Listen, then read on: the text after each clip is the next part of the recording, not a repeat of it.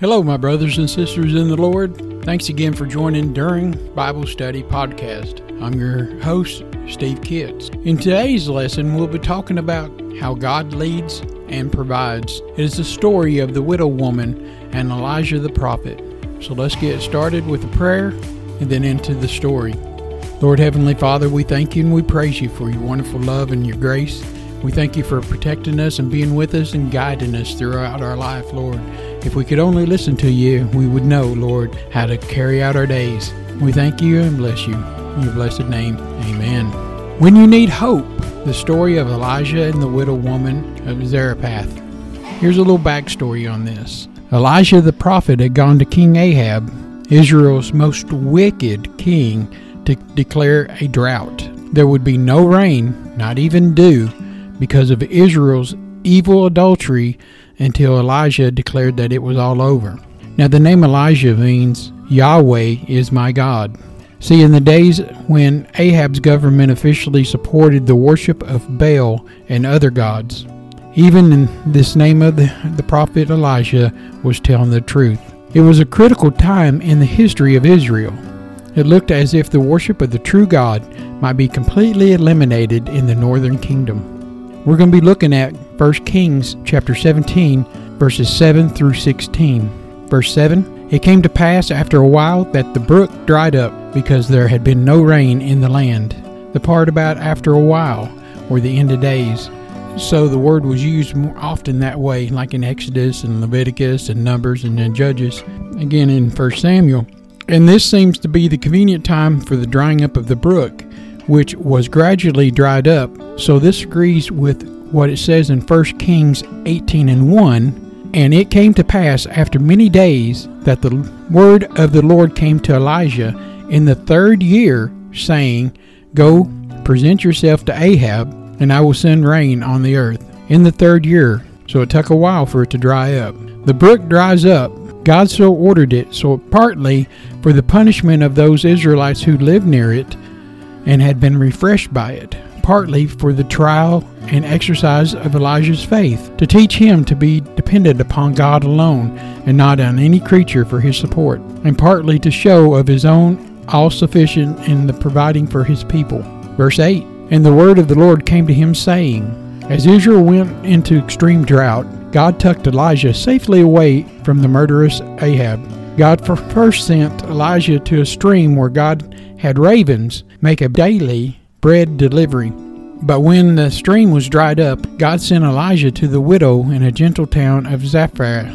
Bible names of the Zarephath is ambush of the mouth.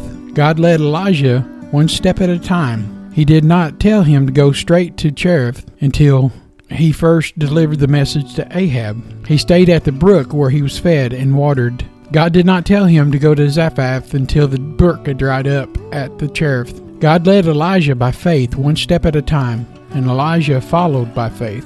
Verse 9, Arise, get thee to Zarephath, which belonged to Zidon, and dwell there. Behold, I have commanded a widow woman there to sustain thee. Sidon, town in which Elijah was entertained by the widow after he left the brook of Cherith, we find in 1 Kings 17:9. It was probably of Sidon, the town, according to Josephus. It says not far from Sidon and Tyre, for it lay between them. Historical leaders place it on a public road, the road along the seashore. It can be no other than the modern Sepharad, about 13 miles north of Tyre, on the spur of the mountain which divides the plain of Tyre and that of Sidon. We should also remember that this general region was that of the wicked queen Jezebel was from. Elijah had visited many enemies' territories and shown the power of God in that area where Baal was worshipped, though ineffective through this drought. Verse 10, So he rose and went to Zarephath, and when he came to the gate of the city, behold, the widow woman was there gathering up sticks, and he called to her and said, Fetch me, I pray thee, a little water in a vessel that I might drink. Just like other great men in the Bible, God told him to go, and he went quickly. When God tells us to do something, just do it. Every time someone is moving in by the Spirit, then a blessing will flow. Now how long did it take him to go from the brook to the city? There's a map that shows the distance from the brook Cherith to Zarephath, where Elijah met the widow woman. Did you know they're approximately 85 miles apart? That means that there was a journey between Elijah's time by the brook and the work that God had for him in Zarephath. The account doesn't tell us about the journey, but it makes sense to assume that it took Elijah a while to get from point A to point B. As we look at this, the Lord shows us how this mirrors our own life, especially in the current season. Yes, I'm confident He dried the brook up, but I also know that we're not yet at Zarephath, but instead we're on that journey in between. A journey of waiting, a journey of uncertainty, but the journey filled with the presence of a faithful God. God's timing is always on time. We don't always get to leave one season and immediately begin a new one. Sometimes there's a waiting in between, but we can rest assured that the waiting, God is there working. For you see, Elijah journeyed to Zarephath. God was preparing the widow woman to be in need at that very moment when he arrived. Elijah wouldn't arrive 1 minute earlier or 1 minute late, or he would have missed that widow woman gathering up sticks for her final fire in which to cook her final meal. God didn't have Elijah spend time at Kishon River, though it would have been much closer to Zarephath than Cherith, because he had a perfect plan and a perfect timetable in which to work it all out. Oftentimes in our lives, we don't get processed as quickly as we would like, but rather slowly, so he can teach us patience and total dependency on him. The journey is filled with just as many valleys as mountains, just as many wilderness as the times by the brook, so God can make us effective and efficient Christians. Just as Elijah needed Cherith, he needed that 85-mile journey to Zarephath, but certain that you need where you are today, even if it means spending time in a season of waiting. Each season and every mile along the way is just one more step on the path towards becoming more like Christ. Though it may not seem benefit for you today, be sure that as for God, His way is perfect in Psalms 18:30. Arriving where God told him to go. As we know, the gate of the city was known as the place of judgment. In this story, the judgment had already been placed. The Lord had already had things in place before Elijah was sent. Sure, he had to go, but as he went in faith, God put the widow woman in his path. She was gathering sticks. She was out doing for her family. Widows were notorious for their poverty in the ancient world. God told Elijah to go to a Gentile widow and receive provisions. It probably seemed to make more sense to wait beside the dry brook. God will move you to where the flowing of His Spirit is. No reason to stay in a dried up place. Elijah said, "Fetch me, I pray thee, a little water." Water, in the consequence of a long drought, was doubtless scarce there as well as in the land of Israel. Yet being a pious woman, therefore ready to retrieve some for a stranger in distress, she readily goes to fetch it. Verse 11. And as she was going to fetch it, he called to her and said, "Bring me, I pray thee, a morsel of bread in thy hand." This showed that she was a poor woman gathering meager scraps for firewood. Elijah perhaps thought that God would lead him to an unusually rich widow, but God led him to this poor Gentile widow. You learn from this the fact that she didn't even have firewood.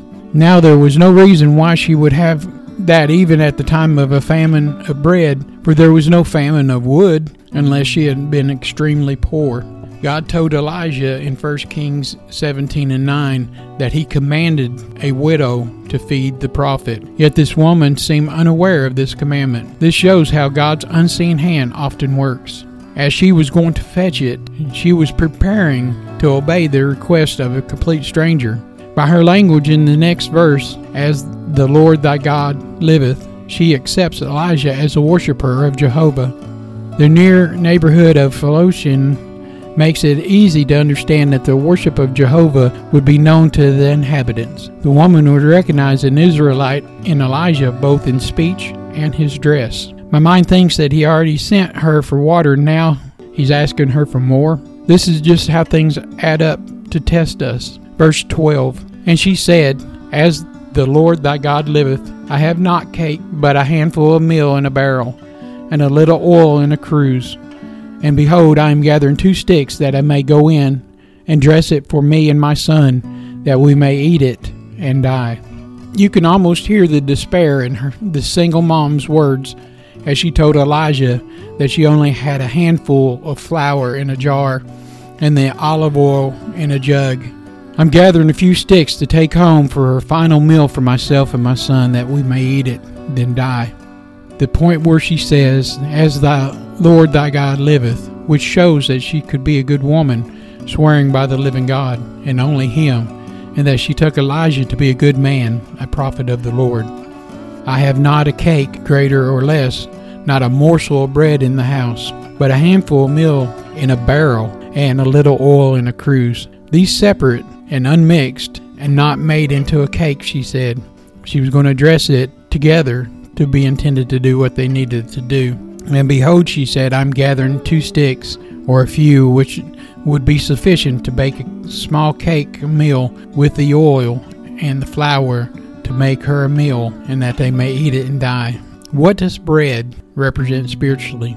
Well, bread is also a gift from God. When Moses fed his people in the desert with food which fell from heaven during the Last Supper, when bread became the body of Christ. When Jesus multiplied the bread to feed the crowd, bread became a sign of sharing.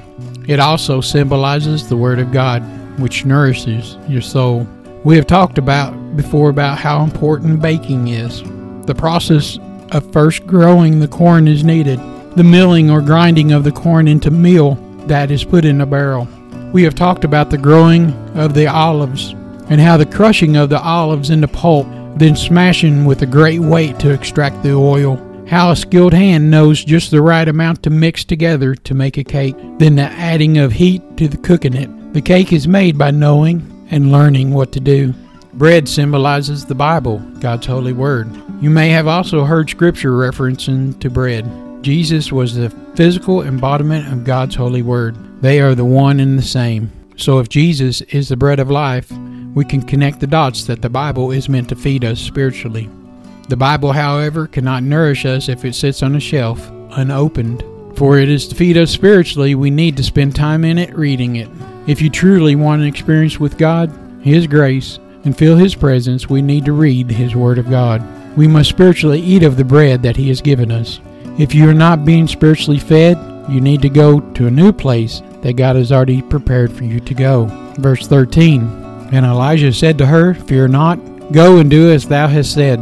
But make me, therefore, a cake first, and bring it to me, and after make thee and for thy son." She was at the end of her rope. While the text doesn't say it, I imagine her head hanging low and warm tears brushing her cheeks as she described her plight. But Elijah said to her, "Fear not, that she and her son should die. It would be not happening today. Go and do as thou said. Mix her meal and her oil and make a cake and bake it. But make me a cake first," he said. "Bring it to me, and after that you can make one for yourself and your son," which was not said of a selfish spirit by the prophet, but trying to build up the faith of that woman. And besides, the prophet was not only hungry and thirsty through his journey, he required to be served first, but it was for the sake of his substance that the Lord would command on blessing on this meal and oil. Therefore, she dressed it for herself and her son first. There would not been any left for a divine blessing to descend upon. Verse 14, "For thus said the Lord God of Israel, the barrel of meal shall not waste, neither shall the cruse of oil fail, until the day that the Lord shall send rain upon the earth." The widow did as Elijah said, and afterward her flour jar never became empty, and her oil jar never ran dry, just as God had promised. "For thus saith the Lord of Israel, whom the prophet perceived that she had knowledge of and faith in, the barrel of meal shall not waste, neither shall the cruse of oil fail." That is, the meal of the barrel and the oil in the cruse, or to change these words up, says, "until the day that the Lord sends rain upon the earth," which was assuring her that the rain would come one day, and that the Lord, who had sole command of it, would send it, and that, until that time come, she would have no lack of provisions, and therefore no need to scrimp on the dressing for the prophet first. Verse 15, "And she went and did according to the sayings of Elijah. And she and he and her house did eat many days." In fact, the widow and her family and Elijah had food throughout the entire multi-year drought. We love the story that shows that when God we do what God asks us to do, and that's when we get the blessing. We will always overcome. God indeed chose this woman, but He chose her for more than just a miracle. He chose her for service. The choice of this woman, while it brought such a blessing to her, involved service. She was not elect merely to be saved in the famine, but to feed the prophet first. We must be as the woman of faith. She must make a little cake first, and afterwards she shall have multiplications of that meal and the oil. So the grace of God does not choose men to sleep and wake in heaven, nor choose them to live in sin and find themselves involved at last, nor choose them to be idle and go into their own worldly businesses, and yet win the reward at the last, which they never toiled over. Oh no, the sovereign elect grace of God chooses to have repentance, to faith, and afterwards to holy living, to service to Christ, to zeal and devotion. This lasted a long time, and we think it was around the 3-year mark. Verse 16, And the barrel of meal wasted not, neither did the cruse of oil fail, according to the word of God, which he spoke by Elijah. Do not fear, for this is God's word to the widow woman through Elijah. Her present crisis rightly made her afraid, and God wanted to put her fears away and replace them with trust in Him. Go and do as I have said, and make me a small cake from it first. What is this audacity boldly requested from the prophet? He asked this destitute woman to first give him something first, and her the last bit of the food. It seems like the worst kind of predatory fundraising. And the bin of flour shall not be used up, God said, nor shall the jar of oil run dry until the Lord sends rain. This shows why Elijah could make such a request. It was because God told him that He would provide a never-ending supply of food for the widow woman and her son and Elijah himself. He asked the woman to put her trust in the great promises of God. Many times we skip to the end of the widow woman's story in 2 Kings, where she and her son lived happily ever after. Today we want to skip to the end, but life is a journey of faith, a journey to accept that in everything God is working, and we have to trust Him to bring us through it. God is our everything, the provider, the healer, the father, the brother, the sun, the moon. Sure, she was told to go, sell oil and pay her debt, and live on the rest, but there's much more to this story. Like the widow, we often discount the small things we possess as valuable. What it was one thing that you could not orderly consider to use in your current situation. Look at your life. You may have to tell the story of how God walked through with you to something of the worst memories of your life. You are better for the journey and have a story to bring life to others. What about a hobby that may be fine-tuned to provide business or income? God didn't put it in your heart, mind, or spirit for you to sit idly and not use your gift. There's 3 lessons that we need to learn when we need hope. Number 1, there is no hopelessness in God. Our circumstances never tell us the whole story. They only tell what we see with our eyes. But the eternal God is our refuge, and always underneath there is His everlasting arm. You may be facing big unknowns. You may be at the end of your own ability, and you may not see a way through your circumstances. But the end of your hope is the middle of God's story. If it seems crazy that God provided for Elijah through ravens, it's just as far-fetched that God provided for Elijah through a Gentile, and not a Gentile woman, but a widow woman. As a Gentile widow living outside of Israel, she was outside the protections of the Jewish law and would have been amongst the poorest and the needy. She was a single mom who found herself at the end of her supplies and the end of her ability to provide. Reasoning was her only choice was to make a last meal, eat it, and die. But God's resources are unlimited and His timing is perfect. We might not see a way through, but God has never let us down. God wants us to put our faith in Him to deliver us. Number 2, there is no lacking God. I imagine this widow woman watching her flour oil dwindle for a week. She had one more handful of flour, and perhaps if she knocks over the barrel a little bit on the the size of the container, she can get a little bit more. The oil jar left hanging upside down just so she could drain every ounce of oil out of it, just enough to make one more cake. Before she ever reaches the place of need, God knew how to meet that need. Her flour was getting low, but God knew Elijah would come. Her oil was running thin, but God knew Elijah would come. She heads out to gather sticks for her last meal, but God knew Elijah would come. Right now, your desperate need, God knows how He's going to meet it. In fact, God knows how He will meet you. God will provide guidance as you need it. God will provide wisdom as you need it. God will provide comfort as you need it. God will provide for you financially as you need it. God will provide grace to sustain you as you need it. God will provide for each circumstance as you need it. Number 3, there is no lack in God, but there are tests of faith. You know God owns the cattle of 1,000 hills and could have hand-delivered one to this woman, but instead He asked her to trust and obey. She had to give her last of what she had to the prophet of God, with a promise that God would not let her flour and oil run out until the drought was over. God more wanted to supply the needs of this woman. He wanted this unbeliever in a Gentile country to know that He was the one true God.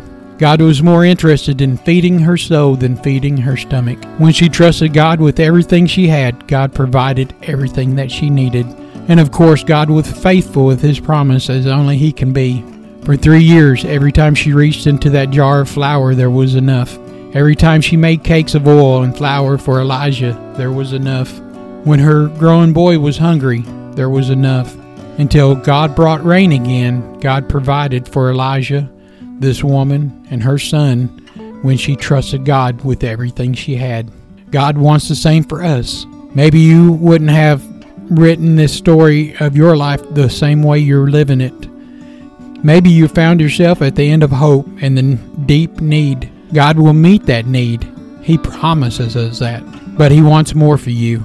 God wants you to have hope beyond this life. He wants to feed your soul as the one true God can. But there's no hopelessness in God.